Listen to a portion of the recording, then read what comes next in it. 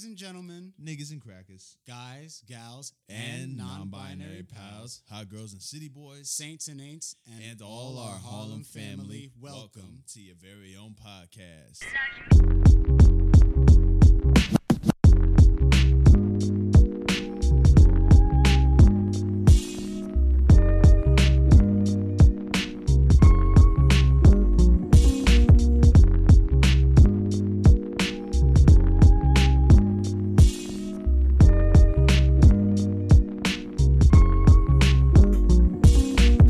Hello, everybody. Welcome, one and all, back to Harlem's very own, your favorite bi-monthly broadcast. In fact, the finale of our third season here, closing out the Rona Records and our Hood Classic retrospective. I am Justin Winley, as always, aka Aubrey Graham Cracker, aka Brown Sugar Caesar, aka Mace Win Do You Mind, joined by my boy. Wait. Yo, that was. Ooh, all right. Yo, what's up? It's your other co-host, Jude, aka Cocaine Cowboy, aka JC Player, aka the Regulator, aka the Octoroon Octopus. What's happening? Incredible. And we have you. returning our our semi-tenured, half official, basically we should pay her at this point, other co-host. Soul Sister. Alrighty, it's Braille, aka ASAP Curls, aka the original Wheezy, aka a lady in the streets, a freak in the Google Sheets, aka Plant Mommy, don't talk to me or my succulents ever again. Excellent. Imagine kicking a nigga out of your house and it's like, and don't ever talk to my succulents. Oh, And finally, we have my good friend Wes joining us all the way from Columbia University. Man, I'm in Brooklyn right now, but yes. Well, yeah. What's up, guys? My name is Wes, aka Wesley Snipes, aka president of the Denzel Washington fan club, aka the light-skinned love interest in every single Netflix movie. Wow. Thank Are you. It's true. You do I fit the am. bill. I'm getting the checks as we speak. Like they're getting delivered to my house. As we said up top, this is the season finale. It's been a wild ride so far, almost a year since we started this show, Jude and I. That's When we crazy. come back, actually, it'll be past our anniversary, and we had a few bumps along the way. You know, we started it at a weird COVID. time, so season one was kind of short, and then the plague came along. But I think we adapted pretty well, and we've managed to have a pretty solid, series of episodes with different guests all over the place, and it's been a lot of fun for me. I don't want to get sentimental, we're not going anywhere. But no, this has been grand, and we're closing out our little Hood Classic retrospective today with Spike Lee's Jungle Fever, He's 1991. got jungle fever. You got jungle fever. You got jungle fever. In love. There we go. We had to do that. Shout out to Stevie Wonder. I think that might be the greatest original film song of all time. It's so good. Is- So Excellent good. song. It Even though is. It is. Stevie Wonder doesn't know what white or black looks like, but He, I was gonna say, I feel Everybody like get it. I knew that song disconnected from the movie before I saw the movie. Like, you know what I mean? Oh, yeah? Like it's just a song I knew in my life, and then it starts in the movie, and I'm like, oh, all right. this is where it comes from. Yeah. It. I wonder if The Stevie Wonder music thinks is. Spike Lee actually has like spiky hair. Huh? Okay, I'm done. I'm done with Stevie Wonder jokes. I'm done. I saw Spike Lee Sorry. once. This is a good time to say. I met Spike Lee kind of. In middle school, they used to let us go out for lunch. Like we didn't have to stay in the cafeteria. We could go to the deli and whatever. It was pretty lit. Mhm. And I was walking with some of my friends. We were on that was back when we were on 88th, but like 86, 88th in Columbus. And we're coming out of this restaurant and we see Spike Lee walking down the block. And we're like, yo, you're Spike Lee. And he's like, yeah. And I'm like, that's crazy. But by that point, I hadn't seen any of his movies, so I couldn't really. I just knew his face for whatever reason. And Watch basketball games with your pops or something. I guess maybe I think it was because my mom. I think my mom has also met him or seen him in public somewhere.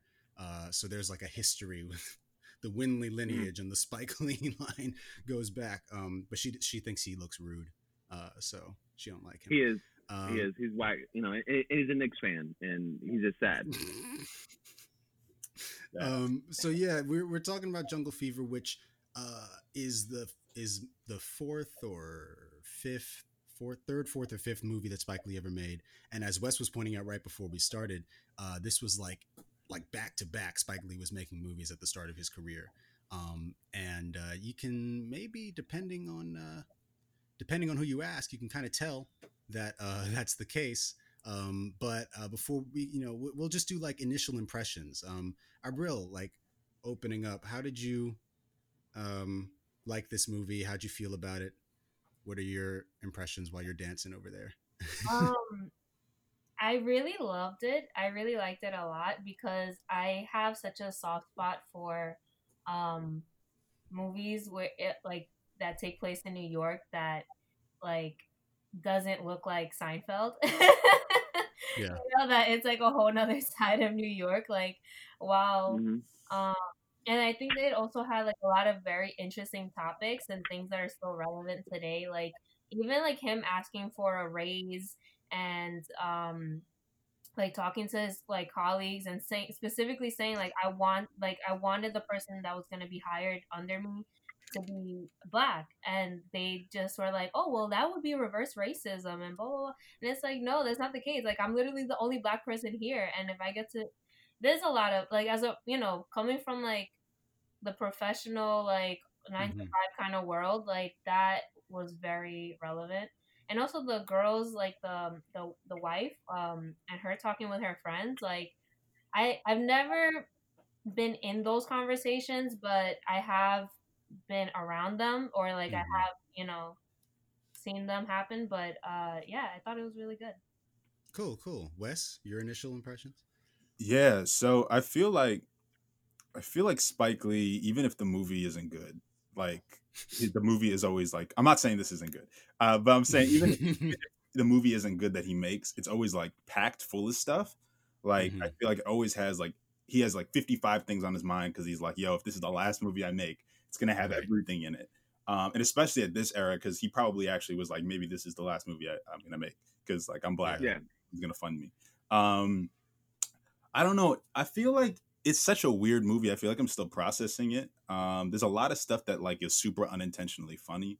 I think the scene with all the women, we'll get to it. I think that's like magic. Like I think there's moments where when you're scene in the movie. Bro, I think there's moments like Spike has this ability that even if the rest of the movie isn't necessarily amazing, he has scenes where you're like, oh, this is amazing. And I think every scene with John Turturro also is like I think he has the magical ability to be like the best. Paulie, right? Yeah. Okay. He's got the best, like he's got the best scene. So I think I was so happy when he showed up in this movie. Dude, no. He's excellent. I love him. Yeah. So he's much. so good. Even in Transformers, he's good. Yeah. Okay, Jude, how'd you feel? Have you seen this before? Nah. That's the one movie out of all these that I haven't seen. I thought the movie was just very dense. And there's just a lot to unpack, which we're going to get into. I liked Paulie's character the most. We're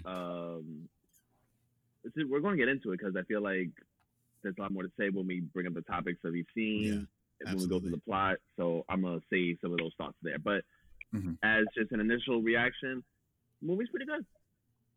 Cool. Okay, well, we can just get right into the plot. We open I'll say it. We open with a clip from someone's OnlyFans. Let's put it like that. We saw two Black folks making sweet love, And real quick, that girl cannot fake have sex for nothing. She sounds like she's getting hurt the entire time, or like she's just like, ooh, ah, wait, ooh, ah, ooh, ooh, ah. I think like it was. I guess that's part of the joke because their daughter. This is the kid. It's super weird. Real quick, This I love is that weird. scene. It's weird as hell, but I love that scene. Here's why. So, I don't know if we all have heard this or anything, but when you have kids around you, they want to see their parents be together, and they want to hear their parents be together. I remember one time when my parents weren't going through were going through a really terrible time.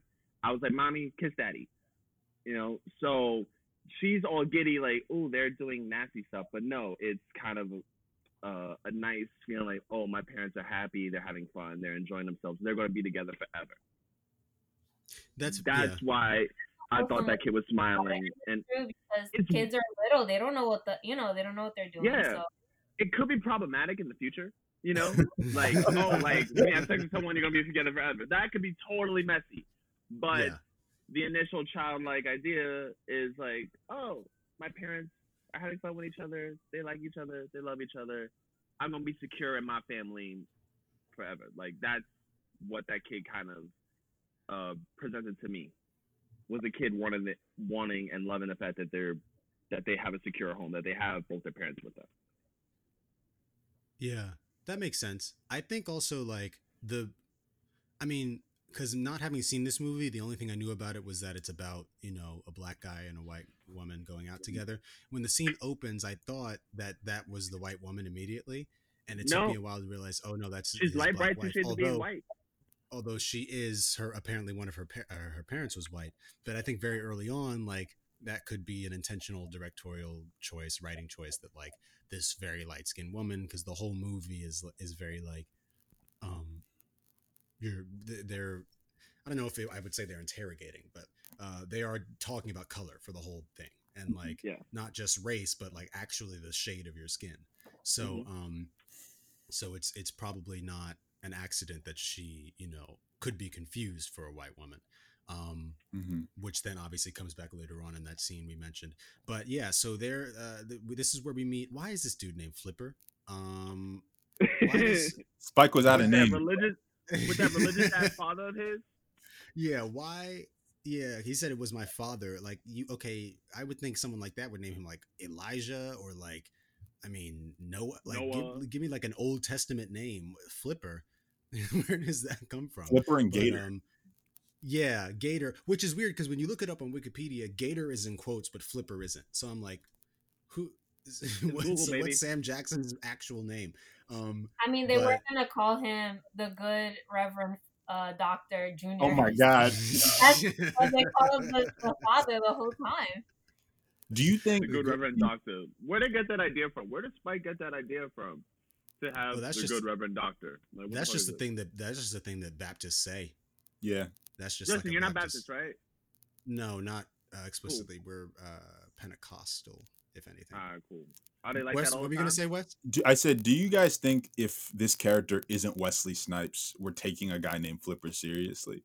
Like, I feel like the only reason we don't question it is because Wesley Snipes is Wesley Snipes, and we're just like, all right, Well, Lawrence Fishburne did it.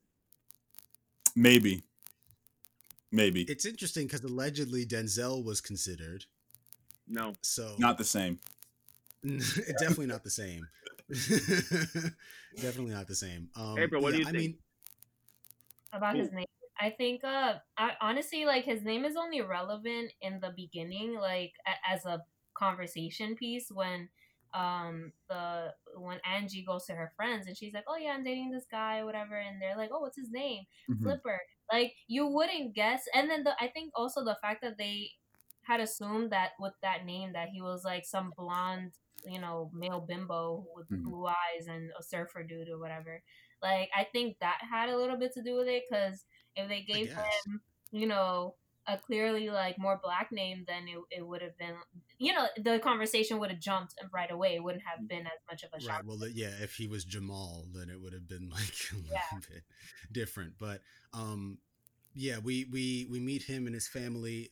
He's married to Drew, who's played by Lynette McKee. I have her name, Lynette McKee, who, despite maybe what Jude might have said about her, her in this first scene, I think she actually gives maybe the best performance in the movie. She does. I really Just like not in her sex. later on. But or definitely one of them, up there with Totoro, and why can't I, Shiora, Annabelle Shiora. But Wesley is playing this architect, this wealthy architect. He lives in Harlem, and yeah, he works for this place, the name of which I forgot. It's some firm. H&M. Yeah. his bosses are played by Tim Robbins and Brad Dourif, and the latter of those, I believe, is the voice of Chucky. Brad Dourif did Chucky, I think, Oh and shit. Tim Robbins was in. He was in. Was he Shawshank Redemption? I was think- thinking that. I think that's him. And something else I was thinking. Oh, War of the Worlds. I don't know if you've ever seen Tom Cruise movie like in mid 2000s, but he plays a crazy dude in that. It's pretty great. Anyway, he works with these people, and they immediately introduce him to this new temp secretary named Angie, who's played by Annabella Sciorra. And this is where, like Abril was saying up top, Flip gets upset because he's like, yeah, I've specifically requested, a black woman. And then they're like, well, I mean, we hire qualified human beings to do the job. If we hired people just because they were black, then that would be a problem, which is like, definitely, I feel like that's still obviously a conversation that happens in every field. Like when it comes to, of course, filmmaking, but definitely in the corporate world, this whole affirmative action sort of like, situation where you want to increase a quota. I mean, I think that people are just inherently kind of distrustful of diversity initiatives, I guess. Mhm. Because it's like, am I here? I mean, you might start to doubt, like, am I here because I qualified, or am I here because the percentages were off? I used to think about that a lot, but honestly, regardless of why you're there or what the intention is, as long as you're doing your job and you're good at it, and keep doing it, because then Yeah. they'll, regardless, like even if it's like because of affirmative action, like imagine all the other applicants that you had to beat out to get Yeah. that one spot of like the token, diversity person. I think That's that's true. But yeah. Yeah. But we meet her. She's a nice gal. This is Annabella Sciorra, who I realized she looked familiar to me, and I realized it's because she pops up in an episode of Luke Cage, actually. Oh, word? Season 2. Wes, have you seen Luke Cage? I've seen the first season. I didn't watch the second one. She pops up in the second one as this as one of these mafioso types. Like she's the head of a crime family, and she and Luke Cage kind of like flirt a little bit, and then she's done. It's a cameo, but Jungle Fever. she still looks good. And we meet her family later on. Obviously, she lives in Bensonhurst, I think they said. Mhm. Yeah. With her father and her two brothers. This is your classic contentious New York Italian family. Yeah, all scene. the fathers in this movie ain't shit though. All the dads in this movie ain't shit. Yeah, all of them are terrible. Two of those guys are in The Sopranos. The one with the mustache and the father. Yeah. Also, I think Annabella Sciorra is. I just started The Sopranos, so we'll see where. The one with the eyebrows, right? That the skinnier brother. That's the one that.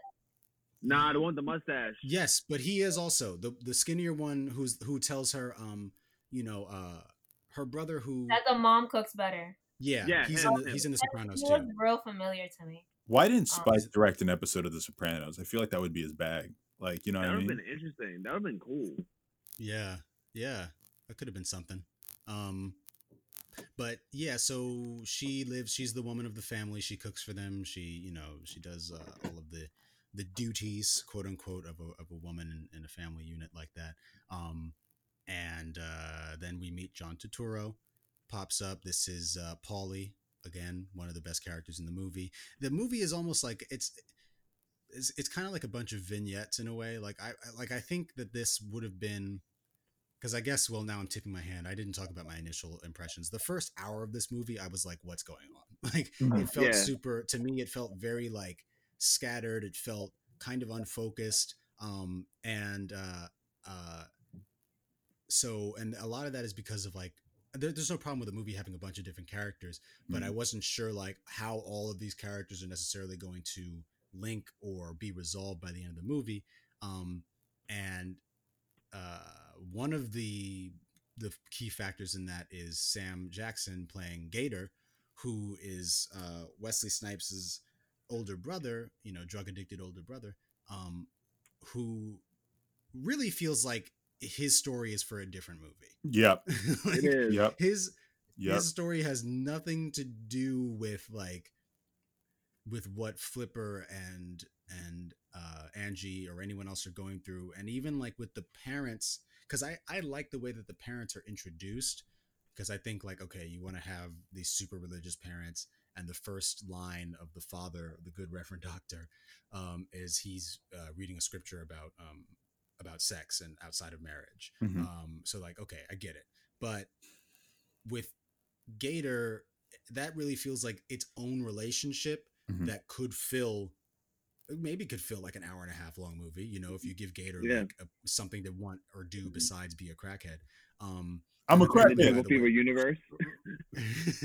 I like how and- every time he comes on screen, he's like, "I'm a crackhead, okay? I smoke crack." And we're like, "Bro, okay." Like, No. all right. Dancing. Do I that. promise I can tell. Oh, the dancing he does, yeah, I all love the that. little That shimmying. was so Yo. Well, good. apparently Sam Jackson was 2 weeks out of his own rehabilitation program when he shot this Word? movie. So his That's crazy. emaciated, sort of like gaunt, sweaty look, all that is because he was sweating everything out. I think Sam that He was Jackson, going by through the way, one withdrawals of the during the great movie? comeback stories in Shit. Hollywood. Well, yeah, that's what I'm saying. Like, that could be a dangerous role. I mean, he's, you know, it's, even if you, obviously there's no real crack on set, I would hope, but it's I still think his dangerous poison to was be heroin. emulating the behavior. Mhm. Mhm. But yeah. Samuel So Jackson, anyway, bad back motherfucker, to motherfucker. yeah, he is. But back to Angie. Um, so John Turturro playing Paulie comes over, and they've been in a relationship, like I guess like childhood, you know, sweethearts. And this is where we get the signature Spike tracking shot where he puts two people in a Mhm. chair or whatever, and he has the camera on them as it's moving forward, which is a nice directorial signature. Like whenever it pops up, it is so unique, and no one else does that. It's And so it's a difficult nice to way to. pull off. I can imagine. It's everybody. I feel I like. mean, Oh, go ahead. I'm what is sorry. he actually doing from like a technical level to achieve that? Do you know? So the way I've seen it, the way I've seen people copy it, I don't know if this is actually how he does it, but he'll Mhm. have he'll have like a skateboard like box that the actors will kneel on. And it has to be wide enough for both of them to be able to do it on. Mhm. And then, kind of like the way this mic is set up, the camera will be set up on their faces, also on the Mhm. skateboard. And then the operator will pull the skateboard, and the camera's moving and also they're moving, but they're not walking. So it looks like they're Right. moving. It's very Yeah, yeah, that's really impressive, and just to give the I mean, it gives you the sensation of like, you know, they're transporting somewhere. They're not conscious of how they're moving. They're just talking to each other, and it happens in Black Klansman at the end. It happens in Da 5 Bloods. It happens maybe in all his movies. I mean, I've only seen like 4, I think, by this point, but I can't remember if it's in Do Malcolm the Right X. Thing. Malcolm X. It, oh, okay, yeah. So yeah, we get to know that like they're kind of, you know, a little bit of an item. Um, and then I think right after that, pretty much we get the scene where they're in the office late at night, Angie and Flip. Bro, Now, here's what I have to say about this. This is the scene where I started to get confused, because there's something with the music in this movie that mhm. like Spike Lee loves himself some like operatic score, but I was Yeah. like, am I watching a silent movie? Why is it's so like oppressive, and it doesn't go with what I feel like the tone of the scene is, which is that these two people are like, they're getting to know each other, they're flirting a little bit, but there's like this music that just won't quit, and it just keeps going for the whole scene, and it's like distracting to me. What were you gonna say, Jude? That Wesley Snipes character was piping all the secretaries. I don't care what nobody says. Oh, You think are he not. just- He was, bro. Serial He so secretary pipe? was. Nah, bro. He so was piping all the secretaries during that, because that just doesn't happen like that. He's like, and also in the initiation of him actually cheating, I never cheated on my wife before. Like, you're assuming that it's going down. That's a line, bro. I know it's a line in actual way, but that's a line, my nigga. Yeah, He definitely. totally That was did. definitely a dropped line. And then it's weird because when they actually do start having sex, there's no score then. So it's like that you would think, if anything, that like in normal movies, Mm-hmm. that's like the scene is building up to that, and then the music swells, but they're just having this like quiet, very detailed, you Mhm. know, intercourse on the desk. and it's like, I mean, I was almost like, is this actually simulated, or was this a closed set? Like, were Do Wesley y'all Snipes and think it Annabella was an really? artistic shot? Like it was an artistic move to do the reverse of what you just said? How the I music mean, maybe. leads to the sex? Like no music, Yeah, no music, then you hear something in the back, and then you know spicy shit happens, and then big old violins and trumpets and shit start happening. yeah. I don't know. Maybe it was, or maybe, yeah. I think that the music is one of the weak points in this, because I think that even when it does work or fits the scene, then it's playing too long. Like then Yeah. characters start talking. Like, okay, I want to hear what they're saying. Or like, can you just turn it down a little bit, Mhm. or yeah. So I think some of it is weirdly edited into the movie. But they do the deed, and afterwards they start telling their friends, or so Mhm. Wesley goes to see Spike Lee playing, a character in his own movie, Cyrus, I think is his name. Yeah. Um, and he's like, yeah, I got something to tell. Now, there's also a lot. I think this movie is like at some point, one of my notes was there a script? Because I think that most of these scenes are totally improvised, which Word. works in some stuff and doesn't in others. But like, I felt like I was able to tell sometimes when it was like, okay, so this scene is what it's about. Go. And Yeah. this is one of them, like the scene between Flipper and Cyrus. Um, it seems like they were just letting the camera roll until one of them said what they needed to say, and then we would stitch the footage together afterwards. I don't know if any of you guys got that same impression. Hey, I bro. felt Oh, go ahead. no, no. I was just gonna say it feels very improvisational, but I felt like the way the scenes play. Spike is like a big fan of musicals. Weirdly, like he's like a huge fan Mm, of musical theater, mhm. musical movies, and it felt like Grease, like when they're talking about the summer loving Oh thing where they're yeah. like Yeah, cutting back and yeah. forth, and I was like, wow, this nigga really loves musicals. That's all I was thinking the whole the whole time, but it's very possible. I mean, I don't know, but it could be impressive, Yeah, I guess. I think you're correct on that. yeah, I didn't even know that about him, but it does feel super greasy. And yeah, we're cross cutting between Flipper talking to Cyrus and Angie talking to her two, hood rat Italian friends. I don't even know if I don't know if they have names, but uh uh and both of their friends kind of give them the same reaction of like, oh, like you got with a white chick, oh, you got with a black dude, like, you know um there is a jab at Puerto Ricans in this scene, which Abril, you picked up on. Um, I did. I forgot. I think one of the Italian girls, the friends, was like, yeah, maybe a Jewish guy or a Puerto Rican, but a black guy, like that was like a whole nother like. yeah, and then also I think she was talking about like a friend of theirs who dated a black dude, Mm. and she was Puerto Rican, um, something like that. Yeah, I mean I don't think there are any like named Puerto Rican characters in this. It's very much like black and Italian, that sort of dichotomy. So I noticed. So when you said earlier about like Samuel L. Jackson's character like not really Mhm. being purposeful here, I think that comment is what made him relevant because his older brother, Flip's older brother, is who, you know, the Italians are afraid of, their daughters getting with. They assume that, okay, if you're gonna Right. be dating a black guy, it's gonna end up being a guy like, Flip's older brother. When in reality, you can see the duality of, you know, they're not all gonna be like Crackheads. crackheads. They're also successful people and Yeah. people in the workforce and stuff. So I thought that to me was like the reason, and I did like all the like intertwining of all the characters. Like Hmm. Mhm. I didn't notice until just now that one of the girlfriends of Angie is the girlfriend of Vinny, right? Mhm. Am I right or wrong? Yeah, you're right. Which You're correct. Yeah. Oh, Yeah, yeah, yeah. Which Yeah, I the didn't one with the big hair. hair with the big hair. uh, Yeah. okay. But yeah, no, I think that was I thought that was pretty interesting. It gives you a sense of how close-minded the community is. But this is a I part think where like what they said, even like Vinny was saying like I would never let my girl do talk back to me or do this or do that or blah blah blah.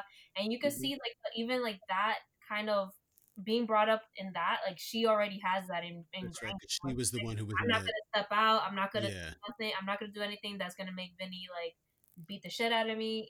So Right. She was the one who was in the car with him every time he went to visit which, Paulie at the shop. Now I yeah, remember. which I Yeah. thought was That was her, I think. Yeah. But this is a part that I wanted to ask you guys about. Like, how did, like, well, actually, you know what? I'll save it for the end. Yeah. Yeah. That'll be one of our, I'll make a mental note. But Write it so yeah, down. they get they tell their friends, and then, Wesley is like, but you can't tell anybody, like, keep it super quiet. And Cyrus is like, yeah, bro, I got you. And then two scenes later, immediately, Wesley's wife finds out. But before that is, I think, where we have him going in to see his bosses and being like, let me get a promotion, because I deserve it. I helped you make this firm what it is. And they're like, no, Hmm. just give us more time. This is where I was really like, oh, there was, like, you guys didn't know what the words it was like. This felt super, like, for me, prolonged and kind of like actors just talking. Well, let's talk like people in this situation would talk. And then so they have the long scene in the meeting room, but then they also have Flipper walking out of the office with his bosses following him. We have to do that. There's just a lot of scenes that are super long in this movie that I feel like could have been chopped. um Yeah. but yeah, him being like, that's mine, mine, mine, mine, mine, mine. Everything he, I guess, designed, that's in every of their every one of their buildings that he designed or something like that. He decides to quit, start his own architectural business, which we don't see him do by the end of the movie. Um, so we're left to wonder, and we'll talk about the end. But but he quits and he's on his way home, and I think, am I jumping over something? Is this when, like, shortly after that is when he pulls up to the block and he sees Drew is It's closed. tossing Yeah. all of his clothes. And at first I thought this was because, like, oh, she found out that he quit and now she's like being like, we're broke and whatever. But it was actually because she They knew were not about gonna be broke. Angie. Mm-mm, Yeah. mm-mm, But mm-mm. also, they had gone on the date. Angie and him had gone on like a date to that restaurant, and With Queen Queen Latifah Latifah. was like, "What Queen the hell Latifah. is she That's doing right. here?" That's right. I skipped my own notes. Yeah. So first of all, this is where we actually learn that Gator and Flipper are brothers, because he pulls up to the park where he's talking to Cyrus with Halle Berry, who, as you all demonstrated, Halle Berry uh, scared the shit out of me in this movie.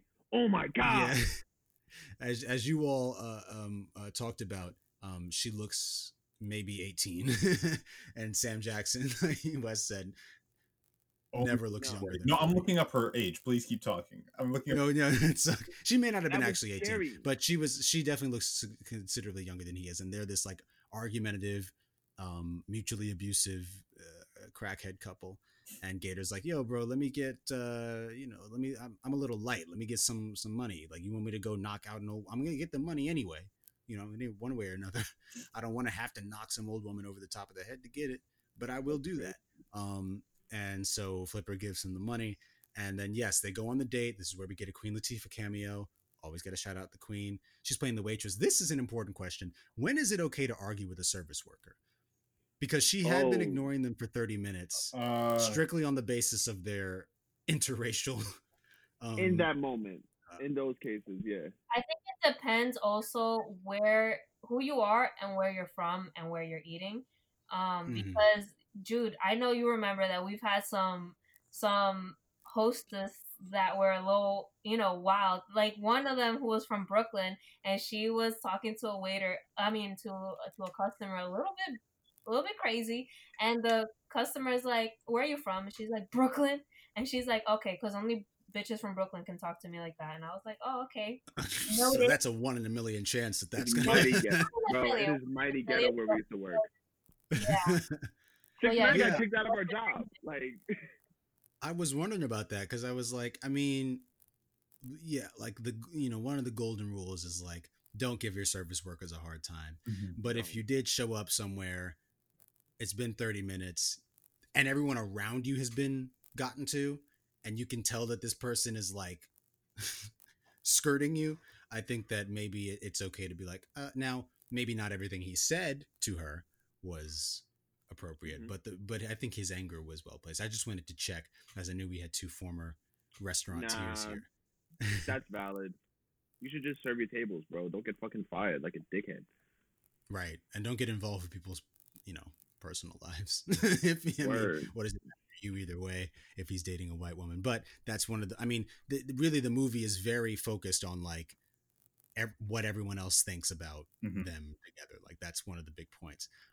So yeah, this is now where Flipper is on his way home from the date, and he sees all his stuff being cast out onto the street like a garage sale, and Drew is screaming from the window. She's cussing him out, and I wondered because I was like, I think that the anger itself that she's demonstrating is super valid and it's realistic. I do believe, I know that a lot of black women, like there's an extra level of insult and injury when they're cheated for a white woman, Mhm. or any lighter woman, but specifically a white woman.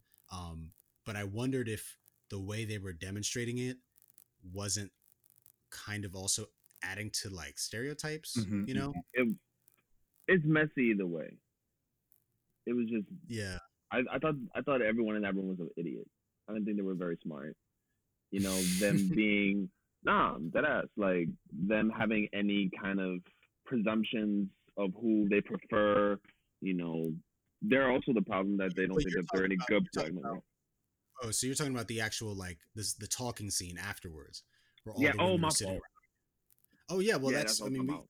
that's good too because I liked that scene. Like this is where we got to the point we're now No, past it's an a great hour scene, but I where just I thought was the things they were for saying some was just reason the movie just seemed to be a little tighter as far as its pacing. Um, but I liked that. mm, I mean, this felt almost like a play, like watching a play, and I it felt like like when guided improv works well, and it's like maybe it was scripted, but it felt very like a natural conversation between women. Like Spike just put the camera on and was like talk about black men and interracial relationships. Um, but Abril, did you? I think you said you liked this scene. Yeah, I did. I really like the scene of the girls talking because it shows the layers of complexity that Mhm. like when people talk about like black people, it's like oh all under one umbrella, but it's like there's so many differences. So like even if you're lighter, if you're mixed, if you're darker skinned, all these things play into so like the colorism is so like they all had different issues with colorism. Like Mhm. mm-hmm. the wife, Drew, right? I think that was her name, Drew. Mhm. She was talking about how, all her childhood being called, yellow Yeah. bone or this or that, like all these different things. And then the darker girl was talking about how, you know, when she was growing up, that all the black guys wanted lighter skinned girls, and now it's that they don't even want black girls in general, and they want other people. Which honestly, it's a bad generalization. I don't like saying like, oh, all these guys are going after all, just these girls is, but Mm-hmm. it is like a concern, especially if you see it often.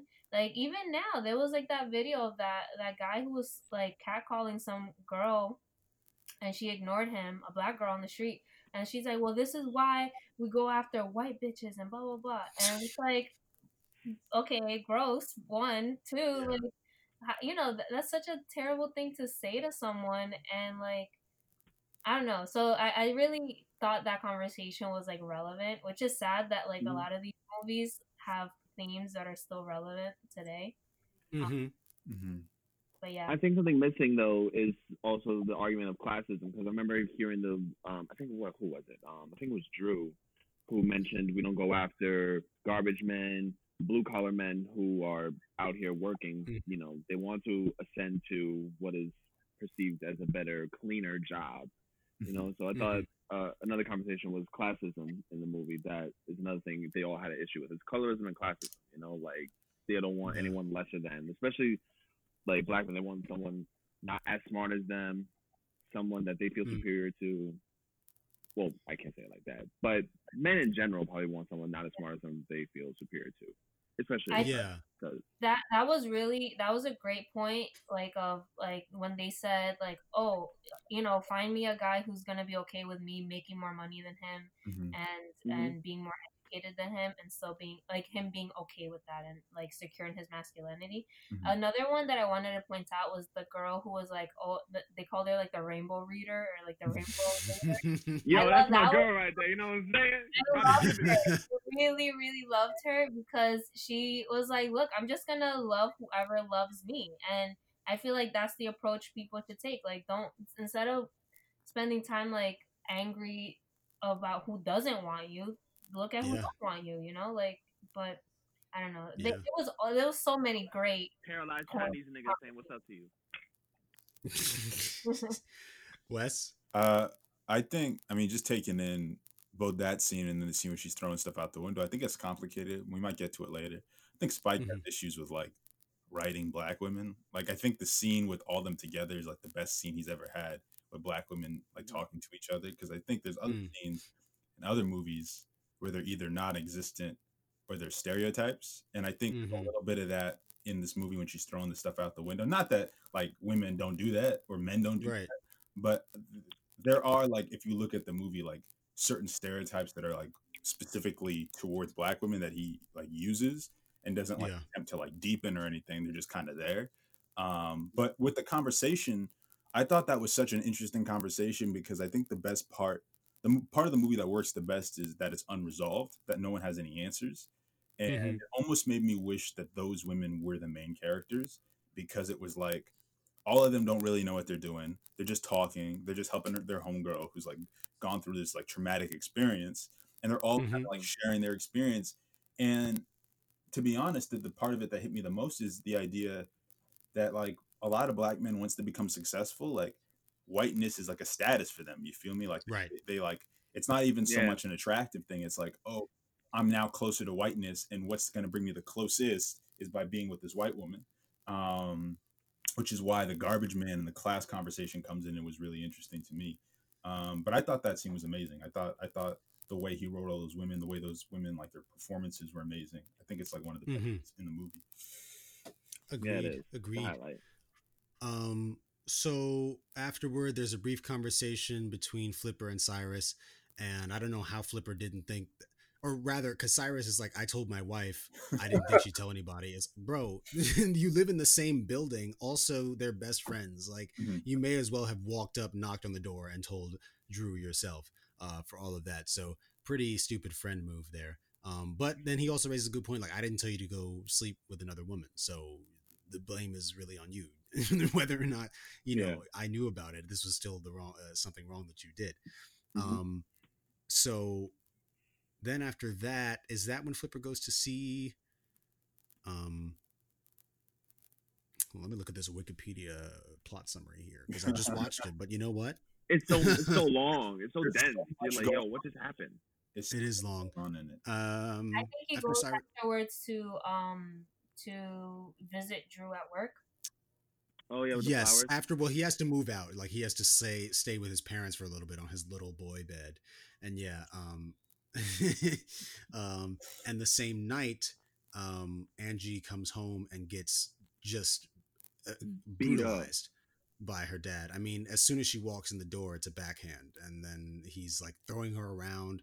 It's really over the top. Like, and this is another scene where, again, the music. It's like, It's not that sometimes you can't have um, like for example, I'll contrast this with when Paulie is walking to his date later on in the movie Oh my and they're god. playing that Frank Sinatra song. I think that scene is really cool and I think the music works in that. But for some Yeah. reason in this, it just seems like chaotic and I wasn't sure, you know, I'm not sure why. Some things are just a matter of feel, like just a matter of sensation when you're watching a movie. And this to me was again, it was distracting, but he's like basically, you could have been with a black, you could have been with no, well, not with a black, you could have been with a Jew or an Irishman, but Fucking whatever. nigga. And yeah, and they have to her brothers have to come and pull the dad. He takes off his belt. I mean, he's ready to.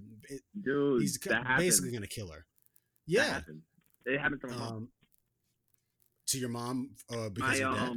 yeah, so like my pops, my mom's crazy for this one. First of all, not that she got with my dad, that she did this.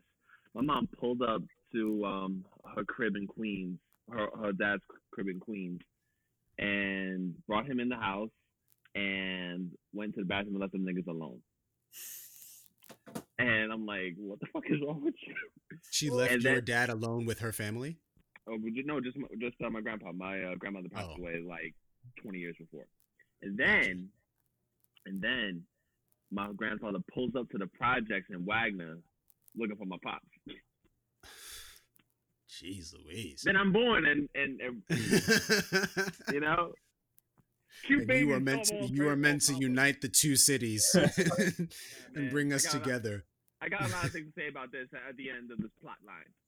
I'm excited because I mean, even when we talked about this up top, like when I said we could watch Jungle Fever, Jude was like, "Oh yeah, because me."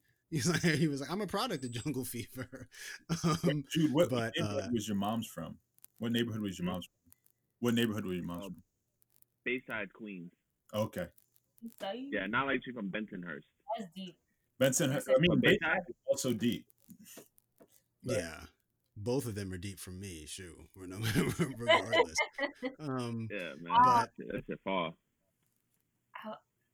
I'm trying to remember. I was gonna say something about. Oh, okay. So I think my favorite character in this whole movie is Polly because Yes, He's a mine sweetheart. too. hands He's a down, sweetheart. because one, he is just like the anti of all the isms like in this Mm. movie, and like Uh-huh.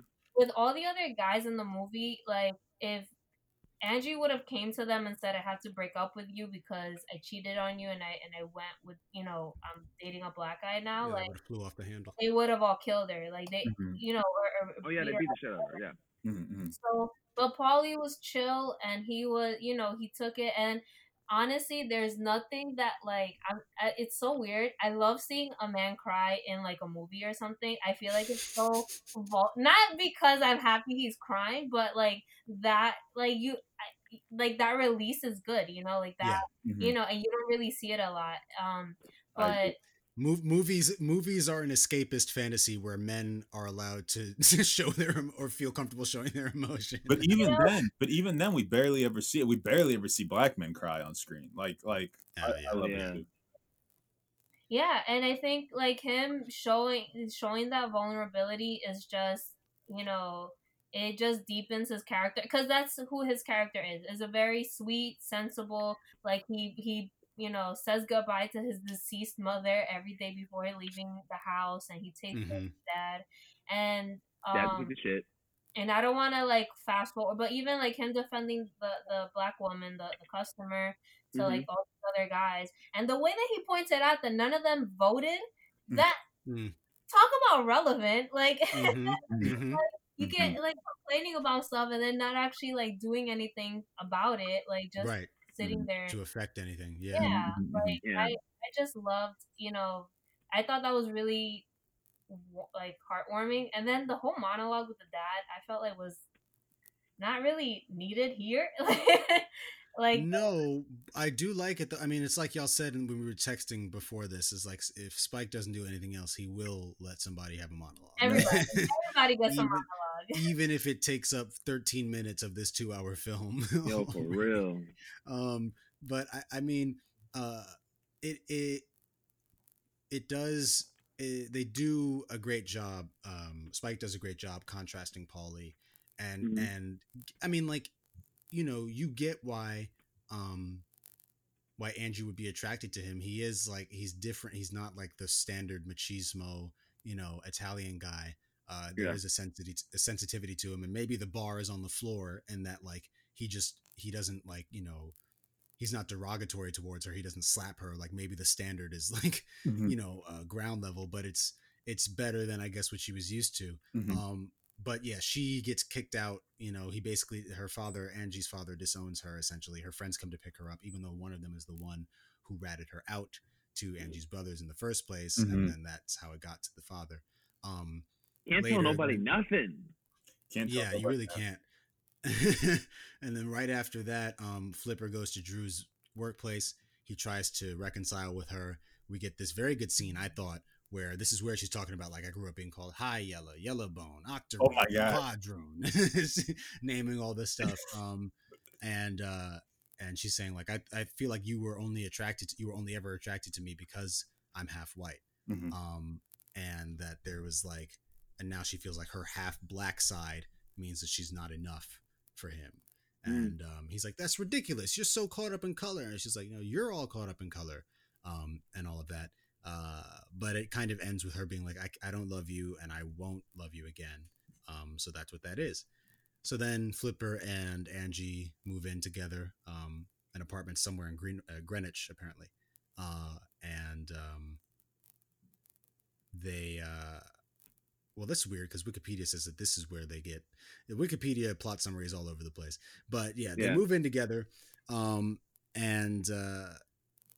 then after that, he brings her to his house. Is that when he brings her to the house? I think he brings. There's a bunch of like. The issue is there's like Mad Sam Jackson scenes sprinkled in. Like when he shows up, and then he's like, "I'm on crack," and then you're like, "All right," yeah, and then dips. But I think he brings her to his parents' house, and his dad like rebukes. Yes. Yeah, essentially. Yeah. This is really something. This scene, they're having this dinner scene, with the mother, and that poor woman. The mom is very sweet in this. Yeah, I mean, she's going through so much. Woman. I don't like seeing old people in under stress.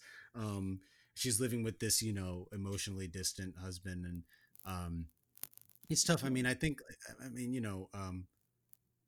might have mentioned this in when we were talking about New Jack, but I've witnessed like drug addiction in my family and my extended family, and seen how that affects people. And you always wonder, it's like, man, as a parent, like that, as a parent though, that like to see your child go through that has to be one of the most gut-wrenching, heart-wrenching things. You feel like you failed, you feel like, whatever, and you love them and you want them to get better, but then you're also tired sometimes of the abuse from them, the financial abuse. Let me get, the whole $20, and then it's like, if you love me, this, that, and the third, and I'm sick, you want me to get better, which is, at the end of the movie, is one of the things that Gator says to his mom, like, I'm sick, and in order for me to get better, I need money, in order for me to get level or whatever. But yeah, they go to Flipper introduces Angie to his family, and this is where the good Reverend Doctor goes on a bit of he has his own monologue, a bit of a historical lesson about how, I guess, how mulatto, so to speak, mulatto people came into existence, that there would be, white men who obviously would assault black slaves and people like that, and he takes this whole analogy just to come and at the end of it and call her a whore. Like, it's like, if you were gonna do that, you should have just done it up top. But he says, I don't eat with whoremongers, and he walks out of the kitchen, which is when I get one of my favorite lines. The mother goes, "But you knew she was coming." She's like, "Why did you invite her in the first place if you were just gonna do all that?" Which is very dramatic of him. That they leave, they're driving home, and then they get into a play fight in the street, and they get the cops called on them. Now, I thought this was a pretty cool scene in that both of them have different responses to the situation. Because happened to my parents too. Yeah. Yo, I'm sorry to interrupt, but like, no, I mean, nah, this happened to my parents. Like, my dad was driving, and my mom was in the passenger seat, and they're driving. I don't know where they were going, but that part doesn't matter. So they're driving, cop car comes, woo, woo, woo. And the cop, license registration, please, and like shaking my dad down. I don't know if he got like in his face, but he started like, yo, what you doing here? Blah, blah, blah, blah. Being mad, abusive, being police. And then the cop that was talking to my mom was just like, man, are you okay? What's happening to you? Like, she's a prostitute or something, or whatever. And she's like, nah, this nigga my husband. Like, so that same thing happened to my parents a couple times. Oh, wow. That's crazy. I mean, this scene is interesting because their responses are totally different in that. And you can see the same thing happen from my parents with them. Yeah. Angie, like, one guy trying to calm her down. yeah, that's my boyfriend. He's my lover, whatever. But then Mm-hmm. Flipper is trying to deny any connection with her at all because Mhm. he feels like that'll only make it worse. Which I Yeah. thought was a nice kind of it was a nice touch in the script to have that moment where it's not like that's my he's not gonna be like that's my girlfriend. He's like, no, I was just helping her get home. Like I have nothing to do with her. Which causes a bit of a rift between them. Um, After that, we get to this is the thing. Shortly after, Flipper goes to visit his mom, Mm-hmm. and she's like, "Yeah, Gator stole my TV, so I need you to go get that back before before your father gets home." And then this is him walking through Harlem. We get a Charlie Murphy cameo. Oh, Charlie R.I.P. to Murphy. the God. R.I.P. to the So good God. to see him. I'm convinced that every '90s black movie had to have contractually either Sam Jackson, Queen Latifah, or Charlie Murphy in it. They are in one or more of them are in every single movie from the '90s with black people in it. Maybe because and Queen Latifah has shown up in 2 movies that we've done now, and yeah, Sam Jackson. I mean, they were all just like it was like an agreement they had, a collective. But he's looking for Gator, and he goes to this place called the Taj Mahal, which is just a crack den, and he finds Gator God. laying there with Halle Berry. And he's like, where's the TV, man? He's like, where do you think the TV is? We're smoking it, bro. Like it's right here. This is the TV now. And Three crack then rock. yeah, and then Flipper flips out, and he takes some of the crack and he throws it away and all that. And then I was thinking the only thing I could think of during that scene was like it's times like these where you're glad that film only really engages 2 senses, your sight and your hearing, because the smell in this place must have been really atrocious. Flipper's definitely selling that. I don't know what crack smells like though, so You're never gonna find out. We're never Yeah. gonna find out. I would hope not. So yeah, Paulie then he goes, he talks to this. There's a black woman who routinely comes to his shop, and she's kind of nice to him. She smiles, asks him how he's doing and all that. So he asks her on a date. After we get another scene, kind of the equivalent to the black women scene earlier, but now we're dealing with the Italian guys, Mhm. and it does do a good job of showing like, oh well, like I would get with a black girl, but I wouldn't. But I'm not black, and like I don't, I'm as white, as anyone, and there are dark Italians, and don't say I'm black and whatever. So like there's this fetishization, right, of black women or of black men, but there is no desire to know about them beyond that. I was gonna say, it's really true. Like with how those guys talk. I went to school in Brooklyn with a lot of Italian and Russian guys, and the way they Mhm. talk about black women, and then in turn, like the way a lot of Italian women, in my experience, talking about black Mhm. men. Like it's burned into my brain some of the things they said. Like I remember once they were talking about like some guys like penis, and they were like, yo, they're like he's black, so his penis is really big. And I remember just Mm. sitting a couple feet away. So like if nothing else, like Spike captures like how people of the same like group talk to each Mhm. other like really, really well in this movie, especially with those Italian boys. Absolutely, yeah. But yeah, he goes to ask out Vera. Is she? Yes, I think it's Vera. Damn. Yeah, he says like I like you, and she's like, well, I never thought of you that way, but I'm gonna think about it and whatever. And on his way out later to go see her, after his dad, because he lives with his father, who's locked in his grief about his missing wife, and he spends the whole movie talking about like, oh, like that was a woman, and da da da da. He's not Yiddish, but That is a woman. I was yeah, I was married to a real woman, and marriage today is just an excuse to hump. You don't stick through anything, and so he finds out that his son is going on a date with a black woman. He gets upset. You're not my son. It's the same, the same essentially scene as with Angie, but John Turturro does a really good job here, being like, I'm not your wife. I'm your son. You had your life. Let me have mine. So I was Which snapping at That that. was yeah, I beautiful. think is phenomenal. Um, and he's walking to go see her, and then his friends are following him. And you think you're better than me, Paulie? Da, da, da, da. He turns around and slams that dude's head into the metal recycling. Well, not recycling. I don't think we were recycling in the 90s. It's like a mailbox. It's like, yeah, it's like one of those the containers you get the newspapers out of or something. He just racks his head and he's Bang. bleeding, and then he gets jumped by the other dudes. Pulls up to Vera's I home, and she's like, "What that happened to you?" scene was so I liked it. beautiful.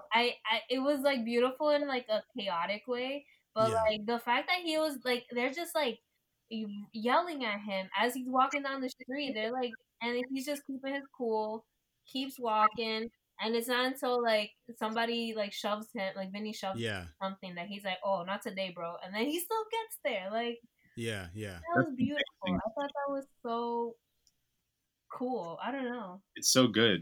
In like the way, like he comes out of the house and the camera's just kind of like that. It's just kind of moving Mhm. through them, and it doesn't stop. Like the camera doesn't stop. It just kind of tracks along with them, and then it doesn't Mm-hmm. until they kind of converge on him. I think it's like really cool.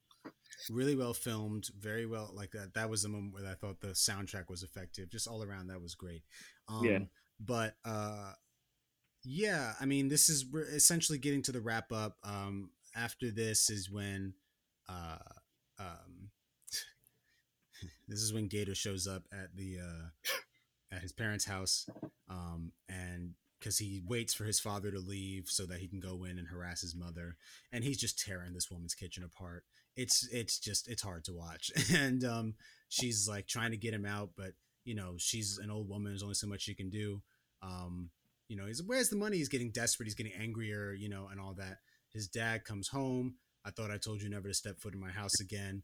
Pulls the gun on him and shoots him right in the gut. Not even really the gut, right above the Right above in the crotch nuts. almost. Yeah, It really, that is a slow. I mean, he bleeds out very painfully.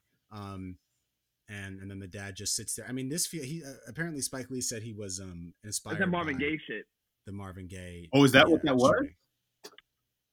Yeah, Oh, yeah. Yeah. that makes sense. So, and it does feel very that's what again, like right out of a different movie, especially by that point. Definitely. Because up to this point, Gator has been the comedic relief. Mhm. But now we're supposed to take him seriously, which is fine. But then I feel like I need to be more invested in him.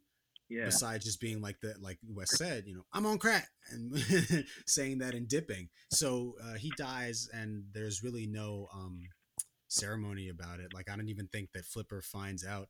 Last time we see Flip, he's going back to see his wife. They're having sex again, and the daughter wakes up like She's like, everything is good now. okay, I know what you mean, Jude, when you were like, Thank you. she's happy to see the affection, but also maybe it's the performance, but like the way, like she's sitting there and she's like smiling, it's very weird. Like I was, Creepy as hell. That little girl got paid like $50 for that, and like it's love her. unsettling for sure, and it's not helped by the same shot Spike Lee racking in focus on her as she sits up. It's just like and then but then it's not her fault. Like the kid is going to be a kid. You wonder about the parents. Like, can y'all she's 8. go to the stairwell or something? Like, when did you put her in a different room? But so he has a conversation with his daughter. Does this mean you're moving back in with us? And he's like, not today, sometime in the future. Mm-hmm. Can you walk me to school? He can't. He leaves his brownstone. He's walking down the block. Does anyone want to recreate the ending of this? April, you do it. April, you do it. Wait, before we do this, we have to preface Wesley it by and saying that there's a previous scene where Wesley is walking his daughter to school, and Halle Berry pulls up on him, and she's like, I'll blow you for $5. like, what And then he says, "All right, 3." and yeah, $3, and he snatches his daughter across the street, and he's like, "Listen, you ever do drugs? I'll kill you." Which is another scene that is unintentionally funny, which is because hilarious. Swinging that girl around like because first of all, the little girl can't take this seriously because she doesn't know the stakes, and then like it's a thing where again, if the drugs it's just kind of two themes that aren't well connected. It would be one thing. I think the only way to connect them would be like you would need to have one of the people in the relationship also on drugs. Like the fact that it's Gator, that means that they don't have to worry about it. They literally kick him out of their house. Like Gator pulls up to their apartment and he's like, "Yo, man, she got money?" Because I mean, me personally, I would have opted for some money if I was getting with a white girl. And he's like, "No, she doesn't have money. You're cut off. Get out of my life." And he doesn't do anything. Like there's the issue with Vader is like there's no real danger to him being in the area. It's not like he pulls out a knife and you're like, give you my money. It's like he's just annoying. Like he just pulls up and he's like, yes. He lit, and it would be one. That's why like the last scene feels so jarring because there's no like incremental build up to him needing like it would be one thing if he showed up at the park in the first scene and he was like, okay, yo, I'm a little light, like I need some money, maybe Wesley gives him some. Then the next time Wes is like, no, I'm not going to give you any, but he's already maybe a little more desperate as opposed to still being a clown, so that by the end you're like, he's been going maybe a while without it and he really is going to do something, he's going to hurt somebody. Yeah, you don't really feel that, but yeah, so that's the preface to this scene that I'm going to let you go ahead and get back to your summary. Yeah, I'm dead ass about to check like if anybody's home, if mom is in the room next door, because but basically he's walking down the street and this girl comes up to him and says, oh my god, I can't even say it. She said, Jude, stop laughing. She makes essentially the same offer.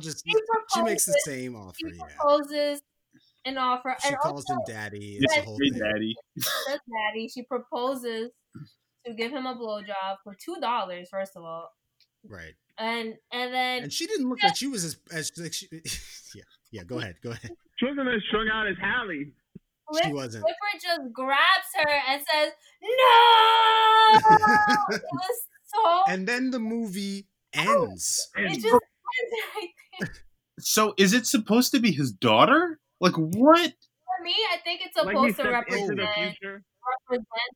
I don't know if it really is her, but I think it's. I guess maybe because she said daddy, that's like that, because it's very intentional that she said that. It's triggering. Listen, here's what I thought was going to happen. When he grabbed her head, I was like, is he going to start praying for her? Like what? Like I thought that the good Reverend Doctor was going to come out of him in that moment, but what we got was way worse than that. At least that would have made some sense. And then I was like, does Spike Lee know how to end a movie? I started going back through Do the Right Thing has a normal ending. Has a great ending. Like, yeah. Yeah, him standing in the street. Not Malcolm X does not have a good ending. No, okay. It has. I'll have to wait to see it. It's everything about that movie is perfect, but the ending. Yeah, and that's why, like with this, it's like even though by this point the movie had been it had been winning me over again in a way. Like I felt like the second hour is a lot stronger. The ending just totally undoes everything. I mean, also we should say by this point, Flipper and Angie have a conversation and they're like, we don't love each other. This is over. She moves back in with her family. Poor girl. Yeah. I thought that last scene, I don't know. I felt a little, because they do also have another point where basically she's like, do we have a future together? And Wesley's like, no, I don't want any, half white kids. I don't want any mulatto kids, which is weird because his wife is that. I thought. I also thought the same thing where I'm like, that's so weird of him to say that when his wife is. Yeah. But I guess like that's one of the points he went through all that like trauma of being called those different things that he doesn't want to do that. Yeah, maybe. Yeah. And he already has a daughter, and and also it's like let's say they have a future together. He has a daughter. She's half white, half black. Then he's living with his new daughter, who is whiter than his first daughter. Right. And so that might inflict some, Yeah, it is, but it is an interesting conversation they have. I think it's well shot when they're sitting on that bed, and like some of the cinematography in this is really great. Yeah. But I mean that's the end of the movie. We're left to wonder if Flipper will become, a prostitute reformer or what the situation is. We're not really sure, but we'll come back to talk about all of that after the break.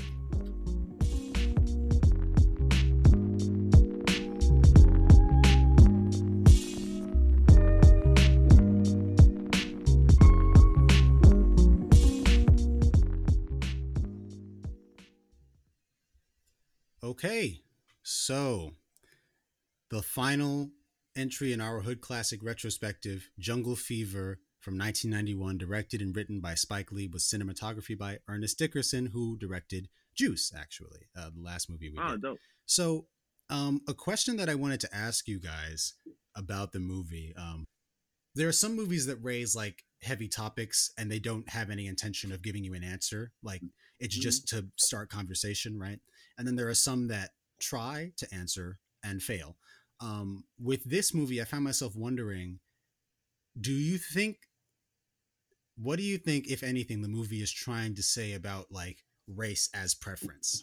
And because I think it comes up a lot, obviously in that scene with the women speaking, obviously before that when Flipper and Angie are both talking to their respective friends, you know, and Wes is like, well, not Wes, but Flipper is like, well, you know, I was, I've always been curious about Caucasian women myself, and da da da da da, and uh, so I started to wonder, like, is the movie ultimately trying to say exactly what the Rainbow Reader was saying, that like you should just look for someone who loves you, or do you think that, you know, I mean, just how do you guys feel that the movie handles that theme, even if it isn't answering it? I mean, I think this is a huge conversation, but I think it really, I think it really, it goes down to, for me, like, I think Wesley Snipes' character is like a genre of Spike Lee character that's like, that he has in a couple of his movies, which is like the successful black man who's trying to be white. You know what I mean? Like he's really trying to be white. It's like there's one in Bamboo. Yeah. They like pop up occasionally in his work. Mm-hmm. And I think one facet of what he's saying is that there are black men who have reached a certain level of success who believe that now they deserve to get what white people have. You know what I mean? So like he's asking for promotion. He wants to be a partner. He wants to have a white partner in his life. And he's essentially like casting off everything that kind of shackles him to blackness, including his brother, including his parents. And his family. And I think Spike is almost rebuking that kind of mindset. You know, like there's a lot of brothers who want to do that, and that will only lead to you being in a lot of pain because, I mean, I don't know if this is totally like, if this is aged well, but like, I think Spike is like, the equalizer is the police and the equalizer is America. And America will equalize black men who believe themselves to be white eventually. Regardless. But I think that's just kind of one facet of it. In terms of that question. Yeah, that's interesting. Abril, how do you think the movie handled this? I mean, like, you know, is it when especially if we compare it to today or movies that have come out since then that talk about interracial relationships and interracial romance, how do you feel like it handles it well, or where does it miss the mark? I think it really highlights the complexities of the conversation because it's not just like, are you a black guy who wants to date a white girl, or are you a white girl who wants to date a black guy? It's like, even like as a black woman, like, you know, if you're darker skinned, do people want to date a darker skinned person? If you're lighter skinned, are people dating you because they're fetishizing you, or fetishizing that you might be mixed, or not like, you know, 100% black because they don't want to, you know, admit to themselves that they want to date a black person. So I think a lot of the conversation is irrelevant, but I feel like I don't see that conversation happening now. So the only recent example I could give you is that movie with Issa Rae and I know what you're talking about. It was Kumail Nanjiani. Yes, I forgot the name of the movie, but I really loved it. It was a comedy. It was funny. But it's the first time that you see a dark-skinned black woman in a relationship with not another dark-skinned black person. It's like, I think he's Pakistani. Yeah, or I'm not sure. I don't get it wrong. I think he's Paki. A brown dude. Pakistani, and so I think it's not discussed enough, and especially now where like so many people are online dating, and you know they're not limited to just who is geographically around them, you know, like, and even when you look at preferences, like what people put as preferences on their dating profiles and things like that. So it's a conversation that I don't think has, like, since that movie has not continued enough. Even though there are more mixed couples and interracial couples now. Yeah. Jude? For me, I don't really think about the themes of race at all after a point. It just kind of felt redundant to me. But what I thought was another theme in the movie was this idea of ascension. You know, Wesley was perceiving he was ascending to a better world, a better life away from his brother. I mean, his parents were cool, whatever, like when it came to like their lifestyle or whatever, even though their religious practices are a little OD for me. But his brother is at the gutter. He's at the bottom of the barrel. Wesley wants to be as far away from that as possible. And then Angie wants to ascend away from her neighborhood, away from her brother. That's why also I think she, started dating Wesley, because she's not like, she's expected to date the same dudes in the neighborhood, around the same girls. Like, it looks like they all grew up together and they all start messing with each other. And then Paulie, who I also think is the best character, is the one who truly ascends. Not because he dated a black girl, but because he ascended out of the crabs in the barrel of his neighborhood. He became a man when he chewed out his father. I'm about to say ate out, but that was probably Matt Paul's. But he chewed out his father. And Jude, I think he had good intention too. Like, he didn't have any bad intentions in anything that he did. No, he had no bad intentions at all. Wesley saw, I need to be partner. I need this. I need that. His ego was out of control with the mine. So it's a story about ascension, and people wanted to get out of whatever situation they're in. I think that's well put. That's a good. And then when you think about that, also it's like some of the things that different characters talk about through the movie can be found in certain characters, in the sense that, like, okay, like you said with Angie, it's a class issue because she has only ever dated these blue collar, type of dudes. Wesley as character, Flipper is black, but he's rich, so she can get with him and kind of come up a little bit. Whereas then Drew was talking to her girls about how, like, we don't pay the mailmen, the garbage men, any type of mind. We don't give them the time of day, when those could be some of the really nice guys, like Paulie, the diner, the diner owner, who he has this shop, and this is this little mom and pop joint that he runs by himself. It's an honest business, and he does demonstrate. He doesn't need. That's all he winds up really needing to attract Vera. Who seems like she's probably, if he's a prime for Brooklyn College, and she's probably supposed to be a little older than he is. But the same age, and he didn't go to school. Yeah, true. I think that's really that is pretty well articulated when you look back in hindsight over the movie. I think this is definitely, I think, like Wes said up top, it's a movie that, like, Spike had a bunch of ideas for things he wanted to make, and Jungle Fever was really something that he wanted to make. I don't think that everything comes together very well, and I do think that there are certain characters, certain lines, certain scenes that could be cut altogether that would make this a bit tighter, but I don't think it's bad. It may be, out of the Spike Lee movies I've watched, maybe my least favorite right now. But I do think there's so much in here. I mean, performance wise, it's got incredible performances across the board, even from the no name, so to speak, actors. The man, whoever plays Paulie's father, is Anthony Quinn. Anthony Quinn. He was in Requiem for a Heavyweight. It's this depressing boxing movie. Oh. Crazy. He's not Requiem for a Heavyweight. Who was that about? Which? It's not about a specific boxer per se, but was it about an actual boxer? It's about this old time boxer who is beat up, punch drunk, brain damage, and he needs work. But he's in with a mob. They're exploiting him. It's a whole. It's depressing. It's just not cool. But it's a good movie. Yeah. Anthony Quinn, then. My bad. A legendary Italian actor.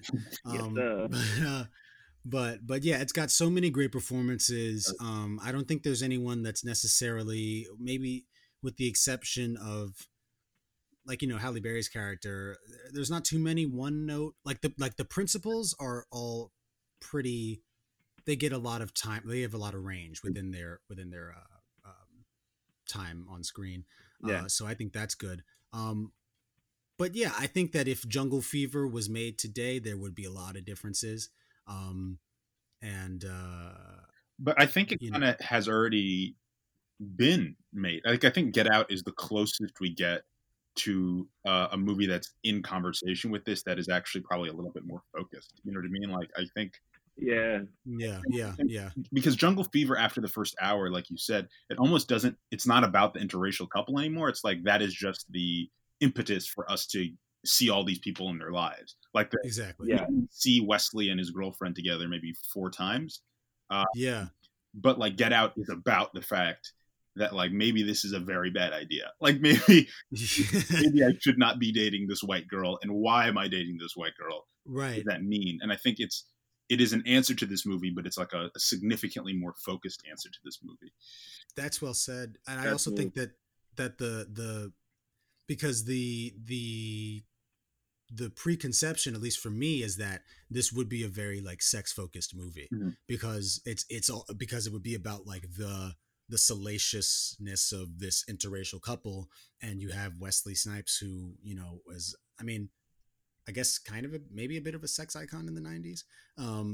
Annabella Sciorra is, obviously a good looking Italian woman too. So you have these two these good looking actors with chemistry. I think that they play well with each other. Absolutely. And you think that that's going to be like the driving thing, but they only have sex in the movie one time, like that we see. So I found myself really surprised by that. And then, like you said, Wes, it's really like, okay, now that we've done this, like it's about the fallout more than it is about the action itself.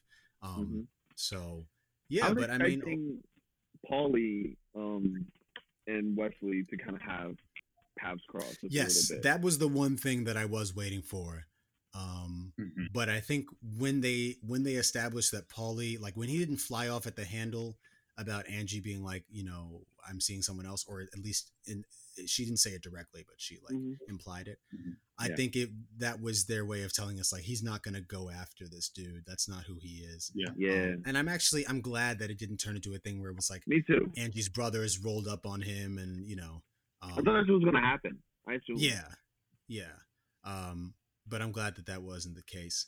Overall, I think, it's a cool movie, but if I were going to, it's funny because our this series is it's kind of like a parabola, because we started in 1991 with New Jack City and Wesley Snipes, and then we went to 1995 for Friday, 1992 for Juice, and now we're back at 91 with Jungle Fever and Wesley Snipes again. So this was a nice little set. But Jude, now that we've sat and watched all of them together, how would you rank these 4? Numero uno, Juice. No, fuck. I sprung this on you. Damn. All right. Numero uno, Juice. New Jack, Friday, Jungle. That's pretty much the same for me. I'm going to say New Jack first, though, for me.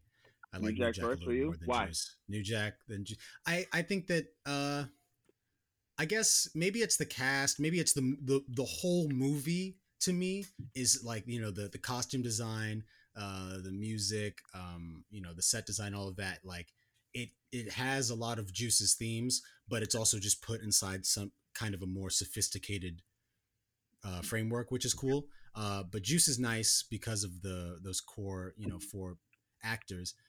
But then also the fact that Juice's original ending had to change. Takes away from a little bit. Did you know about that, Wes? I did not know about that. What was the original ending? Oh yeah, we talked about it at the end of our at the end of our last episode. But that movie was supposed to end with what's his name?